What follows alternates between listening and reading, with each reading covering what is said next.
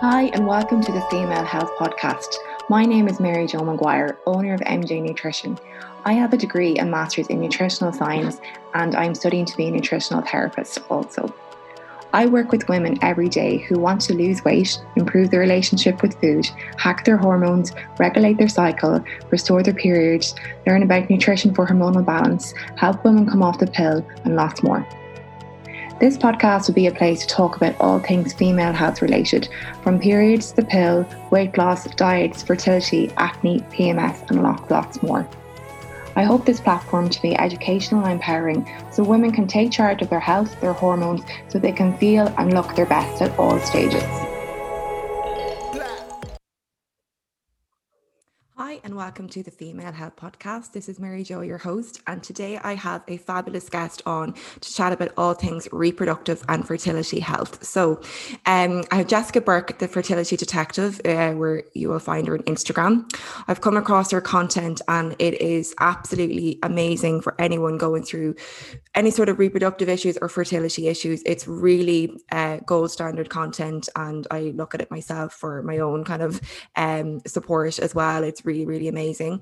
But basically, she's a reproductive health expert, which encompasses things such as acupuncture, clinical and functional medicine, nutrition, and really helps to support women and people in general to get pregnant, stay pregnant, and go through that journey with them, which is quite overwhelming for a lot of people. But I'm delighted to have her on because a lot of my clients I work with have PCOS, struggle with fertility, and it's something that I really wanted to get a really good guest on to talk about this. So I'm delighted to have you on, Jessica. But thank you so much, and I'll let you introduce yourself and I suppose let people know anything else like that I haven't said there about what you do. Not at all. Thank you so much for having me. You're very kind and very lovely introduction there as well. Yes, it's definitely been a while. I've been working in this field for the last 16 years, started back in 2005, and it's just really been a passion project over the years to figure out the root causes, what is stopping someone from getting pregnant and staying pregnant. And in a much more, I think, multifaceted way than is typically done within the traditional field of, seeing your GP, going to fertility clinic. I have found from what I've seen firsthand with clients that, people can come out of that process like a shell of their former self. And I think that's not how it should be. I ideally want you to have maximum health during pregnancy, after pregnancy, leading into the years of parenthood. You don't want to be starting that time of your life already exhausted and frazzled, which is too often the case. So yes, it's just been a wonderful project time to be working on with helping people and doing the TED Talk a couple of years ago. And I've recently launched a miscarriage program. There's lots of things I'm working on in the background at the moment.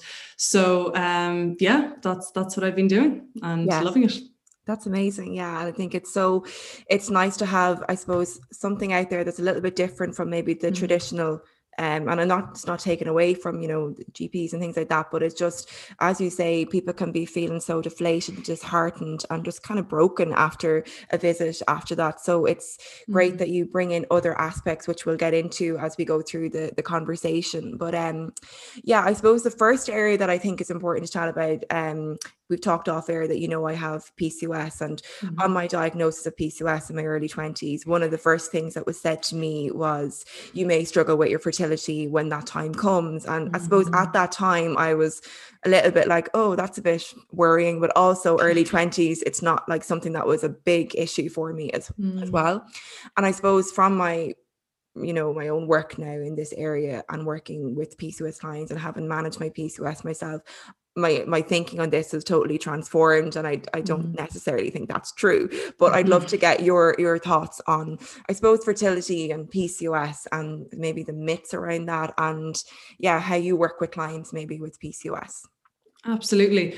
Well, first off, there are so many myths about PCOS. Okay, this is a condition which, first of all, it's not solely a reproductive condition, which is how it's often viewed. It's a metabolic condition. It affects so many aspects of a person's health. So it's not just about if you're trying to have a baby, which is often how it's treated. It's kind of like you have PCOS, don't worry about it, go on the pill for the next 10 years, and then come back to us when you want to start ovulation induction medications, because that's probably what you're going to need. Yeah. There's absolutely zero discussion about underlying factors, about understanding how this manifested in the first place.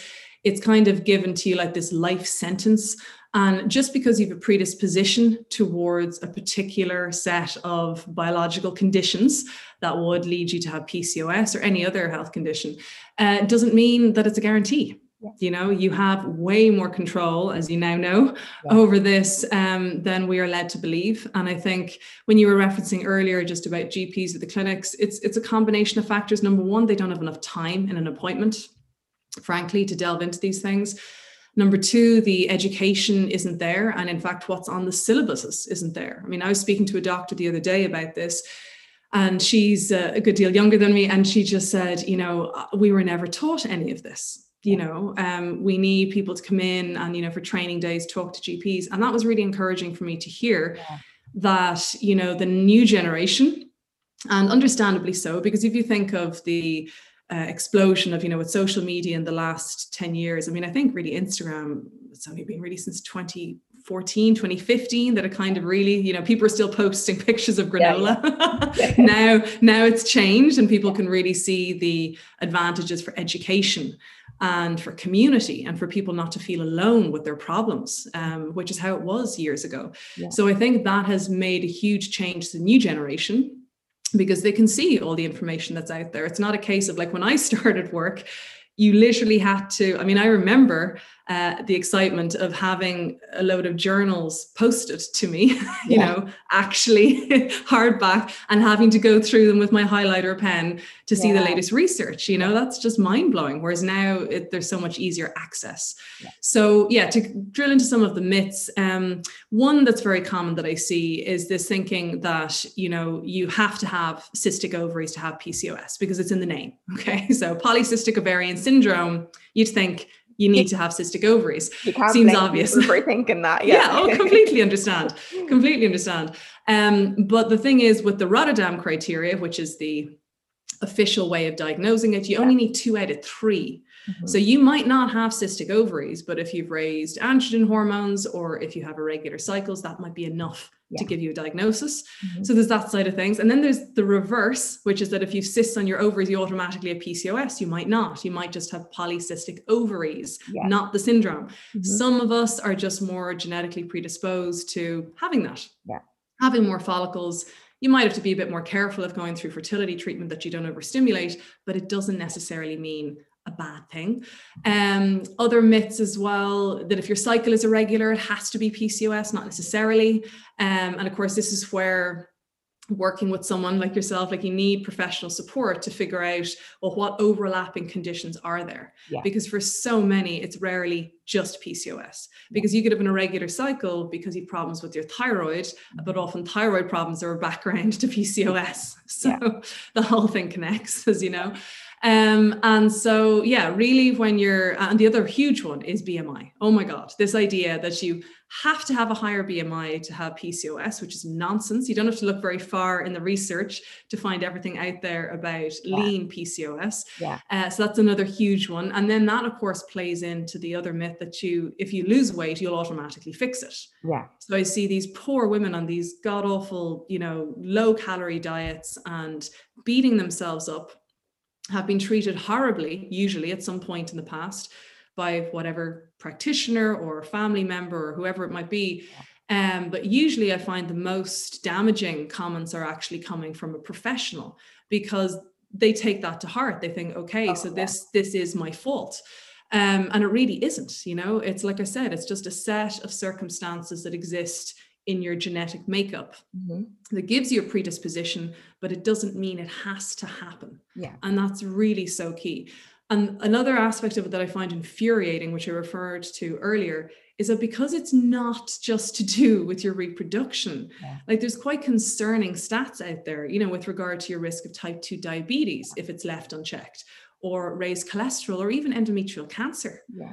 You know, and this is just because you're just being shelved, you know, ignored until you decide to come off the pill, which you've invariably been prescribed, and hope for the best. Yeah. And usually just all the symptoms come roaring back. Oh, So, but it's you know. really poor patient care, like just neglecting all those other symptoms and not like having a look at maybe why these symptoms are there, and like someone's going in with these symptoms, not like, especially if you're going in say early mid 20s and you're looking, have I got PCOS or not, and again, it's just a fertility thing, like, oh, you know, it's a reproductive issue, but there's so many other symptoms, like you said, and that's what they could be going in for, you know, the low energy levels, the really bad cravings, all the mood swings, just even those things that can affect your day-to-day life. So yeah, like it's much more empowering to, I suppose, look at it from the point of view that you do, is trying to figure out this root cause and manage it that way, and not forget about the fertility and everything, but just not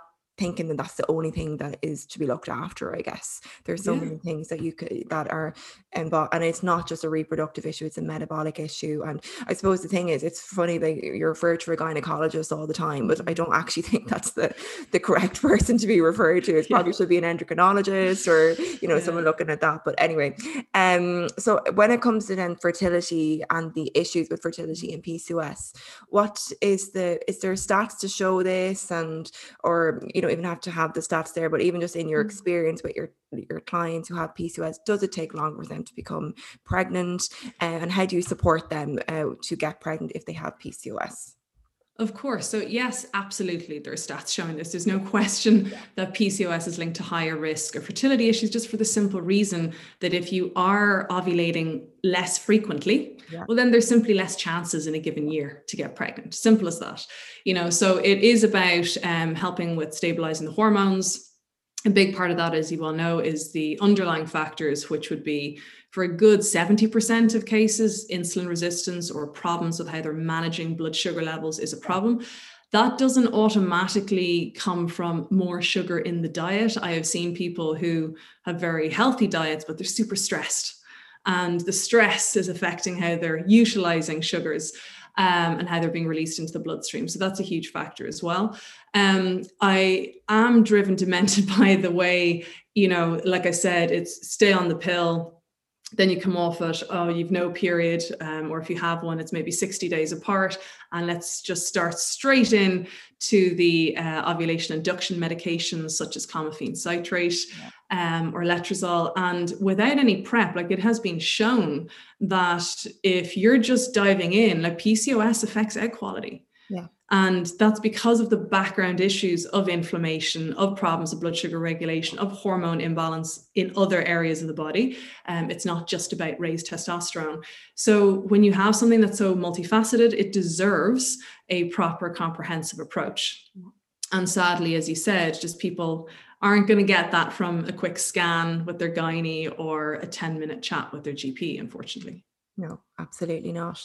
And like the same, I'm so frustrated with that experience with my clients coming to me, just coming on the pill for 10 years to treat this symptom or treat this issue, and then come off it, and then they're told they've got fertility issues, like, and they haven't got the chance to actually give their body an opportunity, I guess, to find out its own balance really, and give it what it deserves basically. And it does require a bit of work, absolutely, but there is a lot that you can do. And like you say, that predisposition, it's really about the environment that you're exposed to, and that environment doesn't mean, you know, the air around. I mean, like your food, your nutrition, your lifestyle, stress, all of that's our environment, and that exposes us then, whether, I suppose that determines whether this genetic predisposition will be opened up as such. But yeah, I guess like that's really good to know though for people with PCOS, that there is things that you can do, and it's finding out this imbalance and where it comes from. Is it the insulin? Is it the stress levels? Is it your gut issues, like thyroid function as well? So I suppose that might bring us to testing and what, and even without PCOS, anyone I suppose with issues with fertility, what type of blood should they be looking to get done? Because, I find with PCOS, the GPs can be even reluctant to measure certain bloods. They don't think they're relevant. Whereas ourselves, we know how important these can be in piecing the puzzle together.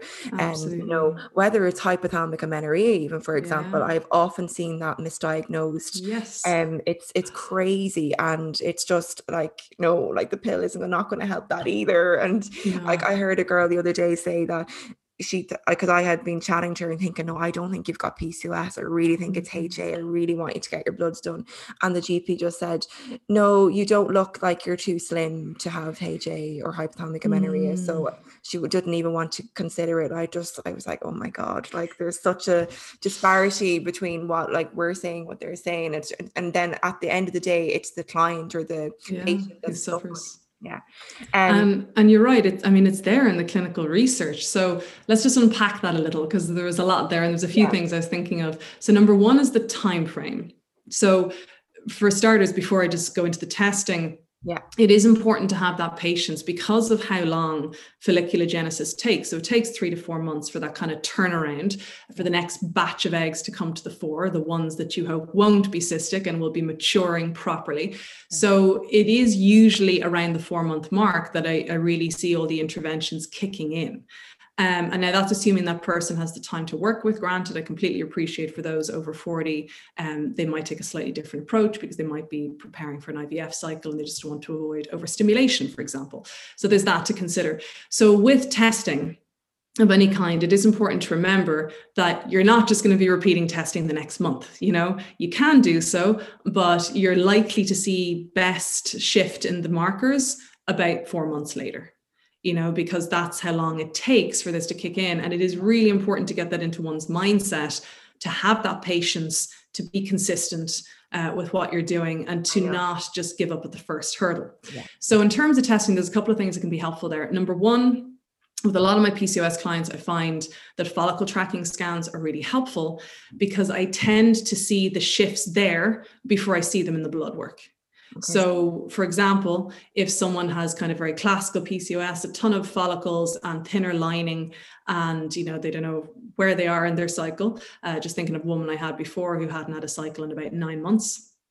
And, the first month later, when she had her next scan, you could see that the lining was thickening up just a bit and slightly less cystic activity. And then by the 3rd month, we could actually, the sonographer said, yes, I can see the lining is now going to hit 7 millimeters and it looks like you have a dominant follicle. So even before she first ovulated, she could see those changes, which is great because in the blood work, you wouldn't see those changes in the day 3 bloods, say your FSH, LH, estradiol, etc., until after that cycle where she finally ovulated, so it's kind of a longer window.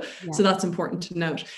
And the other thing I wanted to delve into is what you said there, which is so critical about functional hypothalamic amenorrhea, or FHA, which so few people are aware of.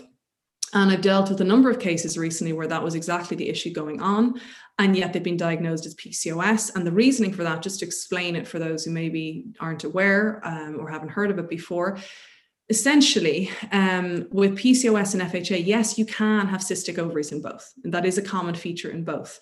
But it's when you look at the hormones that you see the clues, okay? Because as you well know, if you have kind of flatlining hormones across the board, you've got low estradiol, low FSH, low LH, which, for example, for people would be, let's say your FSH is 3 and your LH is 1.5 or something.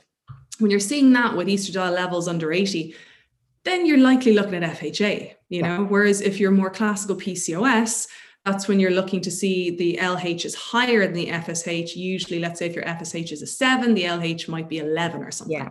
And that you then have a better idea of how to distinguish between PCOS and FHA. And while there might be overlap in how those conditions are addressed at root cause, generally speaking with the FHA, there's usually more of a component of long-standing chronic stress of some kind, whether it be physical stress, obviously from exercise, or emotional stress. There's usually something like that going on in the background. So it's really important to make that distinction. Otherwise, it messes people around in terms of how they're approaching it, because for so many with FHA, they don't respond well or at all to Clomid. It just doesn't work for them. And in fact, for PCOS, in about 50% of cases, they don't actually ovulate in response to those medications. So when you're being sold this as a quick fix, it isn't necessarily. So just to go back over the bloods and testing. So with PCOS and in general, I suppose, for reproductive health, but more specific to PCOS, yes, it is helpful to look at blood regulation markers, but the thing to bear in mind is that you might still have PCOS and those markers can show up normal. So yes, you can do fasting glucose. Yes, you can do your HbA1c, which is a marker that measures blood sugar tolerance over time. Some cases you might be lucky enough to get the fasting insulin, but not many places do it, certainly that I've seen in Ireland. And so you're working with what you've got. And critically as well, for PCOS, do not forget the cardiovascular markers, because that's a big part of the puzzle or problem, I suppose, with it being a metabolic condition. So you do need to know your cholesterol, triglycerides. You can throw in fibrinogen, although that's a bit more complex of a test. It's part of the blood clotting matrix. Homocysteine is huge as well. You need a full picture, and inflammation markers like C-reactive protein. That would definitely be, for a PCOS picture person, what I would be pretty keen on them doing, along with obviously your day 3 and 21 bloods as well. Okay. So then just for then a general person, would it just be the day 3, 21 bloods that's what you'd be looking for with those if they're struggling with fertility? Yes, but with the addition of thyroid panel, which, sorry, I should have added in there too for PCOS. PCOS, you kind of have to test everything because it's such a common, like a background feature of subclinical hypothyroidism is very common. So, but for a thyroid panel, to be clear, the standard thyroid function test only checks for TSH and T4. You need your free T3 and ideally both thyroid antibodies, thyroid peroxidase and thyroglobulin. Testing for reverse T3, it's actually very expensive and tricky to do in Ireland anyway. You can do it in other places abroad. And that could just give an indication of, if you're stressed, usually how your body is choosing to store the hormone. So that can give extra clues. So throwing in the thyroid and of course, the importance of checking prolactin levels as well, because you need to see if they're too high. Okay. Just on the thyroid there, it's they have do you believe the range should be, is there a good range like between 1 and 2, they say, but like that's for TSH? What I've seen clinically and what is definitely noted in the research is you really need the TSH below 2.5. And the reasoning for that is because if it goes above that, you are higher risk of miscarriage. Okay. Plain and simple. Not to mention obviously problems with implantation as well. And because the range is set, and no disrespect to any GPs out there, but because the range is so broad, going up to like 4.55, if you're just taking a glance at a sheet load of results, your eye is usually tracking to where there's something in red, or a H for high or L for low. So you could scan through bloods as someone interpreting them and say, oh no, you're fine, you're grand. When you're not fine. You have subclinical hypothyroidism, which means you may not necessarily have overt symptoms that you think of, but often symptoms are missed. And that is something that has to be investigated further, because you need to know, is it because of thyroid antibodies, in which case it's Hashimoto's thyroiditis, which is an autoimmune condition you're looking at, which is a totally different approach, or is it kind of your bog standard hypothyroidism, where it's just your TSH is being thrown off, and often that can recover by the next month. If retested, it could be stress or something going on in your life. Absolutely, with your approach with Hashimoto's, I know we're kind of going off track, but it is quite common as well. And I just my history, I had the Graves' disease, the other one, so I was the autoimmune component as well. I'm just curious, do you with your client, or do you leave it up to them to go down the medication route of levothyroxine, or do you go down reducing stress on the gut and supporting gut health, or what kind of approach do you use? I suppose maybe it might depend on time, does it? Yes, it's often an amalgamated approach. And just for the benefit of those listening, Graves is the other end, where you're more hyper and you're looking more at the thyroid receptor antibodies. But yes, it's just that it's more common to be underactive. So it's not to discount anyone out there listening who might have Graves. We know it's a very difficult thing to deal with as well. But yes, it's usually a combined approach, because, for example, in the research, especially if you're talking about IVF, L-troxin in certain cases can be helpful to those if it can keep the TSH under control, even if there's the background issue of antibodies, because that might be controlled for by other things, such as maybe steroid medication.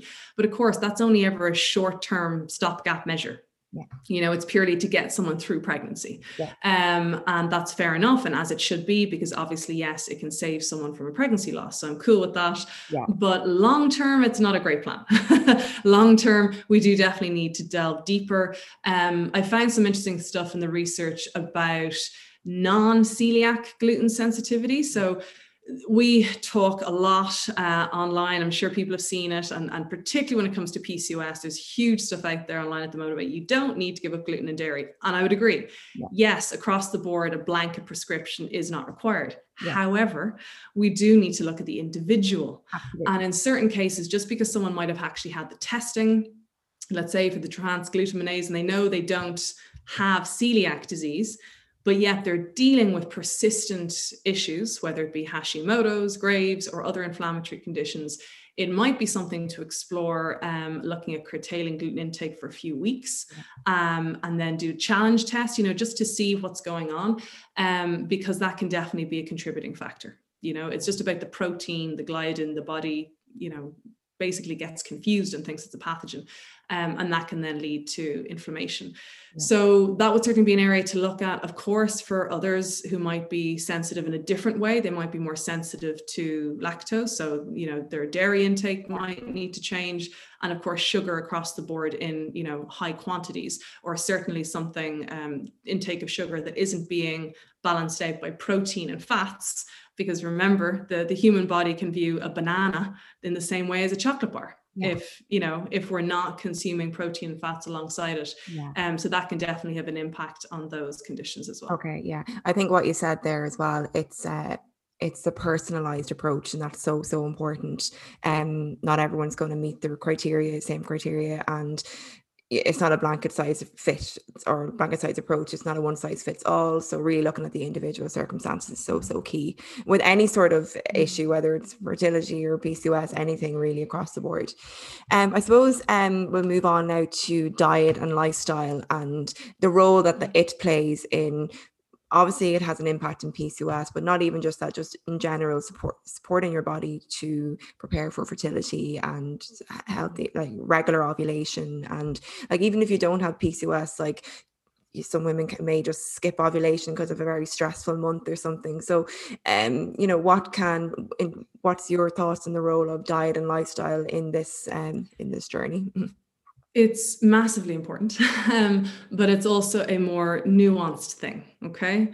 You know, think of every magazine you've ever picked up in your life where you read about some diet or something that was supposedly going to make all the difference. And they're always trying to distinguish themselves, aren't they? So, you know, you've got the keto and the paleo and the vegan, and then there's the intermittent fasting, and everyone's right. Okay, so that's the key thing to look out for straight away. Those who are very keen on being right. You know, I'm the first to say to any client I'm dealing with, I learn from people every day. You know, there's always surprises. There's always things that don't add up exactly the way you'd expect. And that's because we're all unique. And that's what makes things interesting. It's why I don't get bored in my work. But it also means when you're talking about diet and lifestyle, why you have to get intuitive. You have to start listening to yourself and your body, and tuning in more to, okay, is this working for me or not? I mean, we just touched on, for example, talking about gluten. So I had a client years ago now who had been advised that before coming to see me, and she was really getting worse. So we were trying to dig deeper, and it turned out she actually had an intolerance to grass family foods. So all the gluten-free foods she was eating, including rice and oats, were messing her up. Oh, wow. Completely. So she needed a very different approach. So I think that's really key to note, is that you do have to listen to yourself first. So I think journaling is a great idea. Okay. For anyone to start doing, like a food and mood journal. Yeah. It's not hard. We're all used to tracking our lives online anyway. There's apps you can use if you want to. And that can be extremely helpful just to start getting a gauge of, okay, well, is it the timing of when I'm eating as opposed to just what I'm eating? Because that's really important and very commonly overlooked. Mm-hmm. But I suppose if I was to give shall we say, generic advice, but Yeah. that's as helpful as I can make it from what I've seen. Yes, there are a number of things that you can look at doing. So if you're looking at PCOS, I mean, there's Harvard research that's been done on that, looking at those with anovulatory cycles. And to their surprise, they found that actually having higher animal protein consumption was a problem. So traditionally speaking, for anyone with PCOS, you're told, bring on the protein, the more the better, and that's fine. And I'm not for a second disputing the importance of protein, but the form it comes in is important.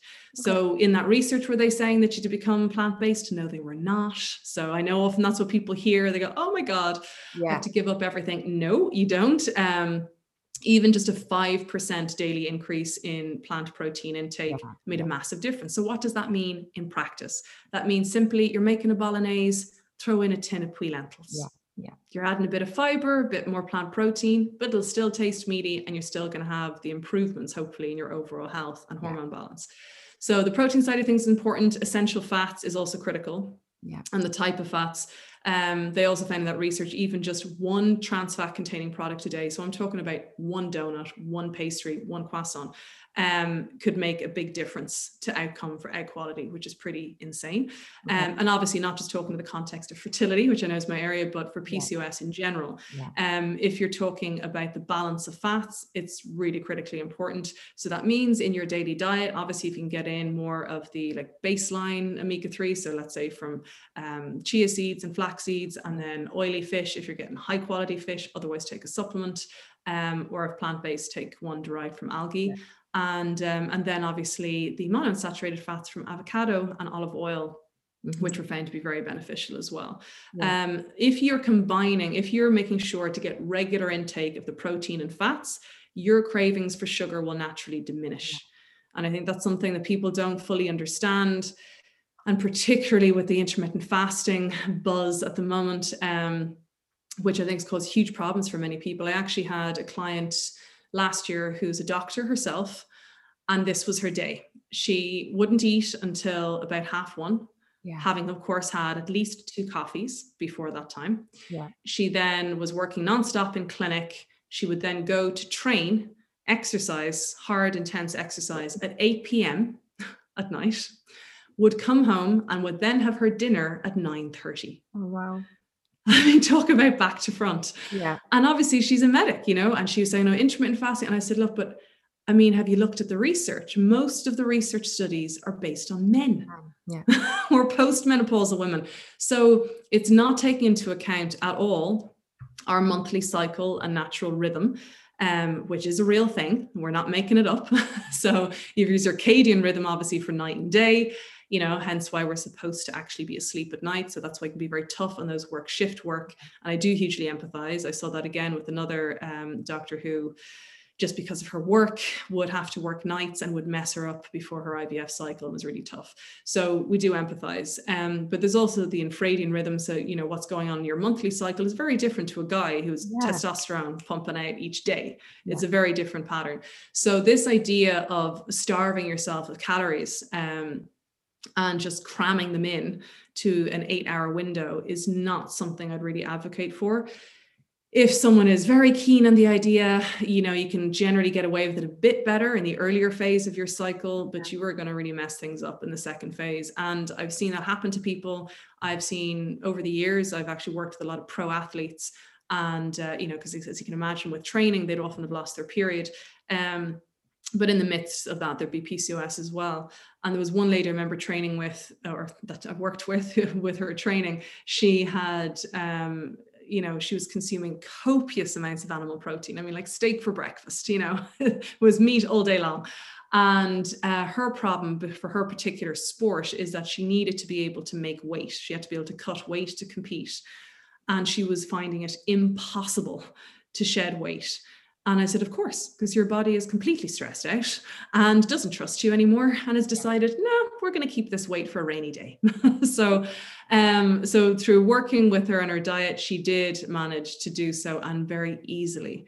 It's just about changing up a few things, but being consistent with the changes you make. So if you're talking about diet and lifestyle, I think that's critical as well, because so often people try something for a week and then go, yeah, and then they forget about it. Yeah. Consistency will win at the end of the day.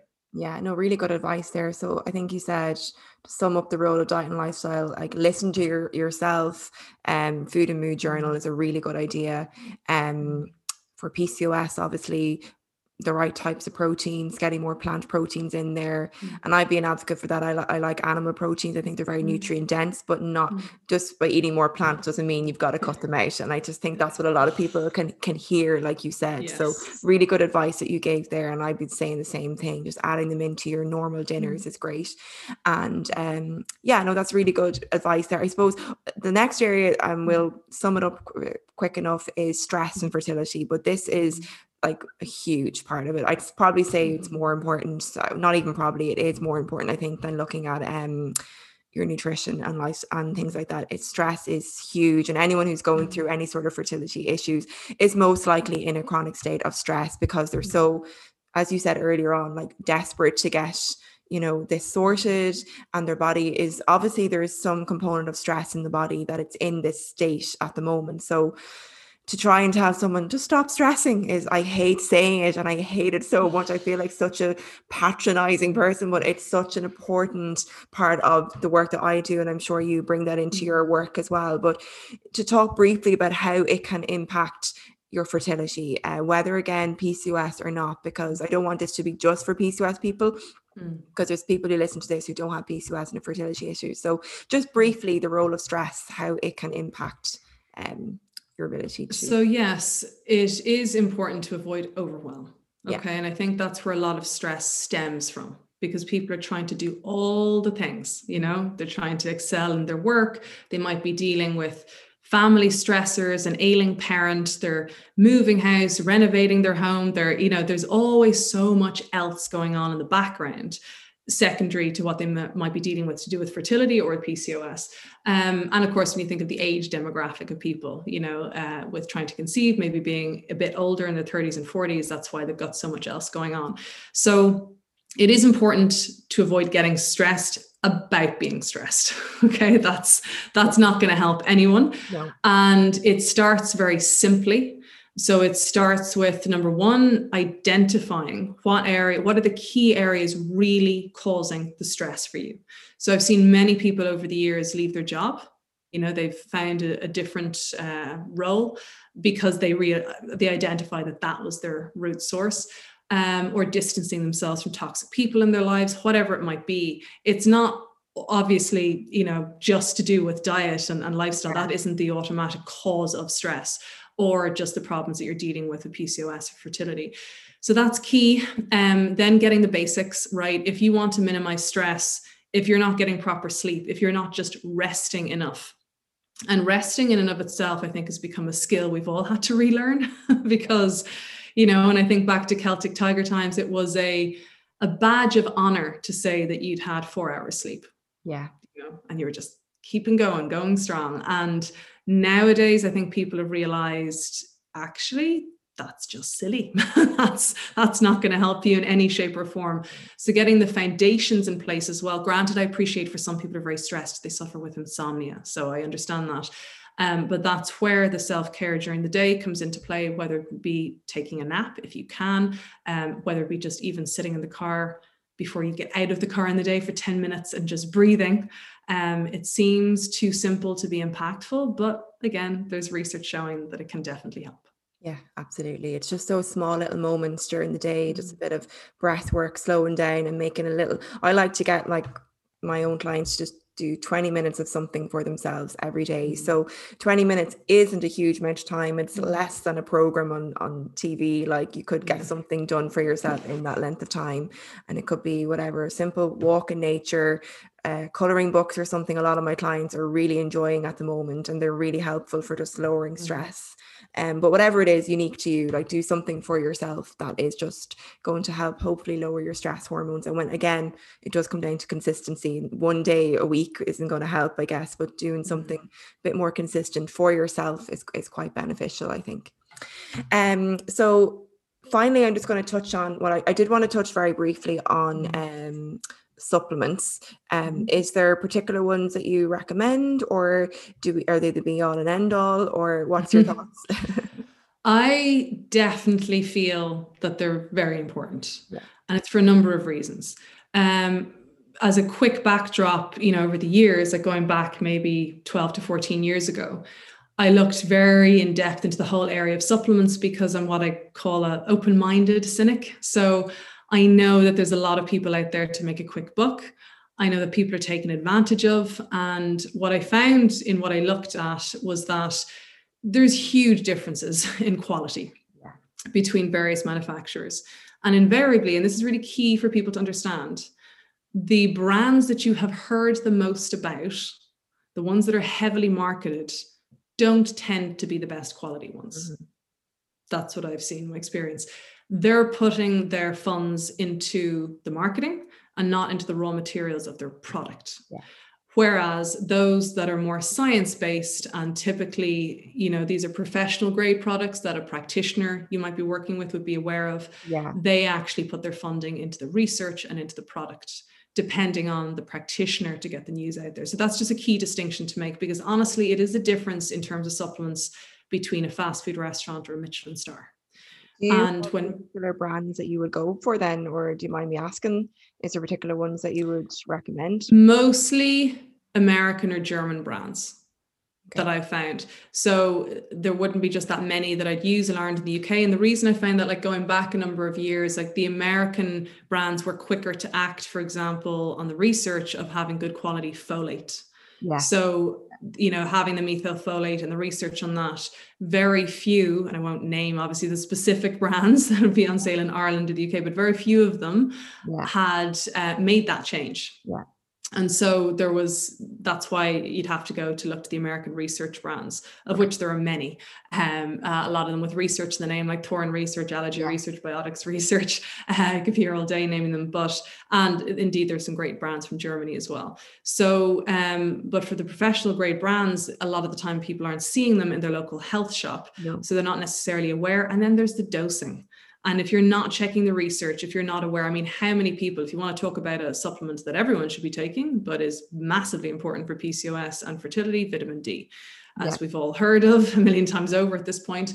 But what's really critical is I have seen, and particularly in the last year because of COVID, understandably, labs are less reluctant or more reluctant to test for it because they say, oh, we're all deficient. And I'd say, well, we're not just the general population. These are people who are trying to conceive or dealing with gynecological condition. And I have seen countless people attend who were taking vitamin D diligently and their levels were still deficient. Because either of the brand they were taking or the dose they were taking, because it's not just about taking the standard RDA, is it? You need to know your ideal dosage based on your blood work. So that's just an example of how when you're talking about supplements, it's rarely just about going out and taking something generic, unfortunately.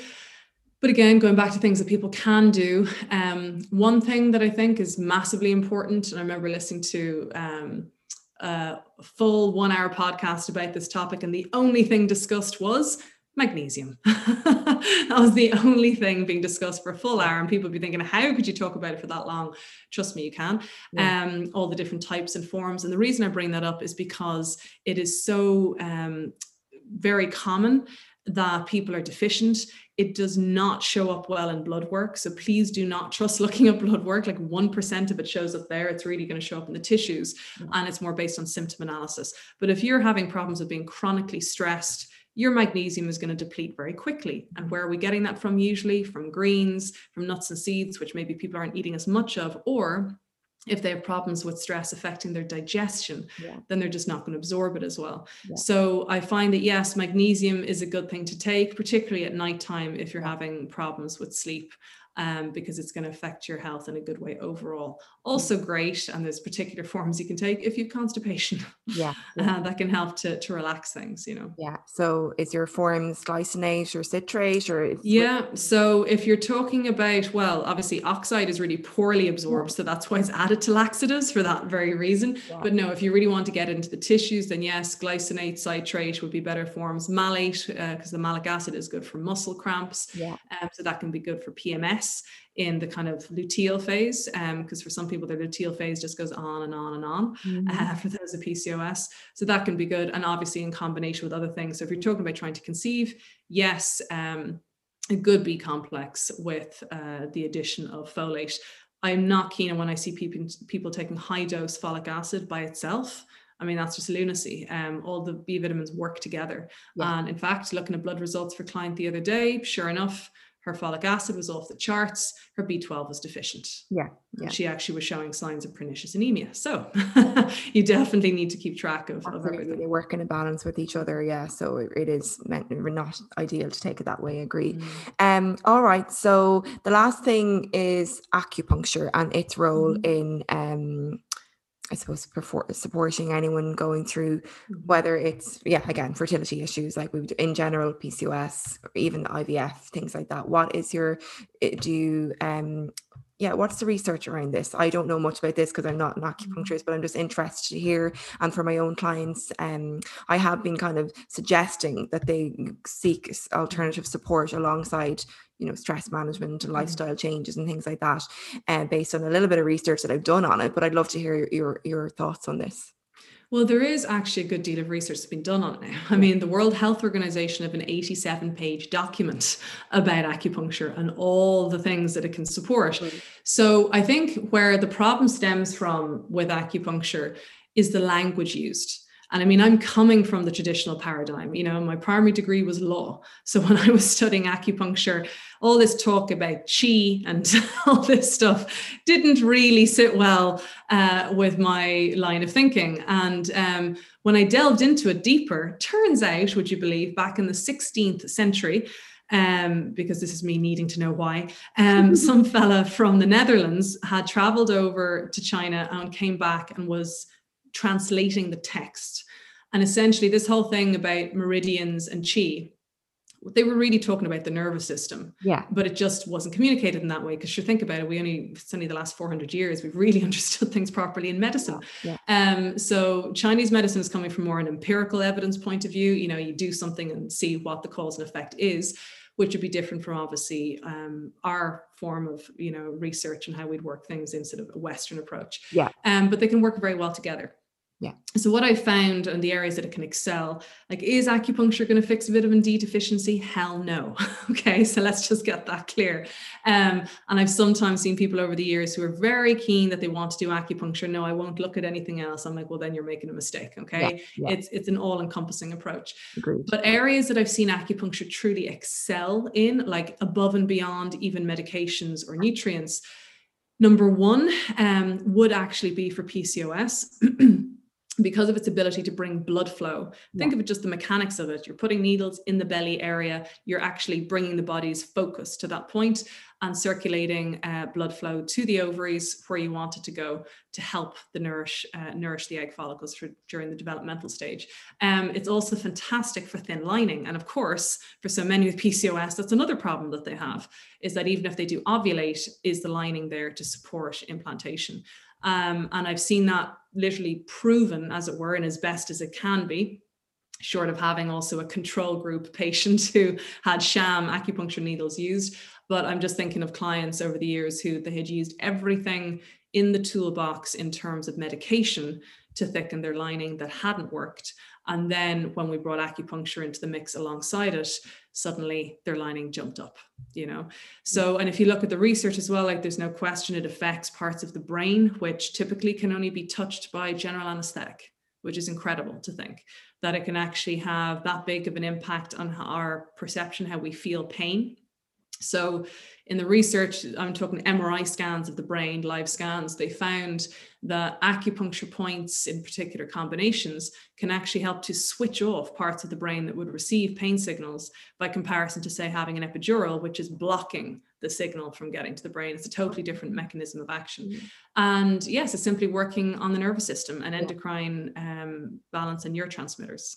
It's that simple. It's we don't have to talk in terms of chi, although I fully respect the language. It's just you need to translate the language so others can understand it. Agreed. Okay, now that's really, really good to know. And it's good in combination with everything else. It's really supportive, or a tool that you can go to as well. And the fact that you have found such good positive results with it is really good as well. So thank you, Jessica, so much for coming on. That has been truly amazing. Honestly, like I've got lots from that. I'm sure anyone with PCOS, fertility issues, or in general who are just curious to learn more about this will have got a lot from this. Really appreciate you coming on and sharing all that amazing knowledge. Is there anything you want to say to end the podcast? Or well, first of all, thank you for having me. And secondly, yes, I think it's so important for anyone out there listening to this to have faith in what's possible for their health and for their fertility. I mean, we've all been there. You know, I know you talked about your PCOS story. I certainly wasn't born this way, being all healthy, and knowing this information, I had to learn. Yeah. And once you know that that information is there, and you know that there are the success stories there, that we're not making this up, that allows you to have faith in the process, to be consistent, and to have belief in yourself and the quality of life that you could be able to lead. Love it. That's so good. But if anyone wants to find you, they get you at the Fertility Detective, is that right? Yeah, and you're doing courses, the miscarriage course, is that right? Yes, I'm just finishing that up actually this week for the autumn run of it. Mm-hmm. I probably won't be running it again until January because I'm working a lot of other projects in the background as well. So it's going to be a very busy few months and a very exciting January 2022. So yes, anyone who's interested, get on the wait list if you want to be informed. Super. And this is for obviously like for women who are struggling, who have had miscarriages, or would anyone who hasn't had one benefit from this, or is it just for? Yeah, so I if you're talking about the miscarriage program, yes, I have a number of people doing the program who haven't had a miscarriage because of course there's huge overlap. You know, anybody who wants to get pregnant also wants to stay pregnant. They don't want to suffer miscarriage. But yes, amongst the projects that we're working on, there'll be things that be more specific to just those dealing with unexplained infertility, PCOS, etc. And of course the sperm side of things as well. So there's lots to come. Okay, really exciting. Well, definitely check out Jessica's page because there's got so much content there, which it really aligns with a lot of what I say, but there's more there obviously in terms of the acupuncture and other things that you do, which is amazing. So again, thank you so much for coming on. Sorry for having me. Thanks so much for coming on. And it was really good to speak to you. And yeah, I'll be back next week with another episode. Take care, everyone. Thanks for listening.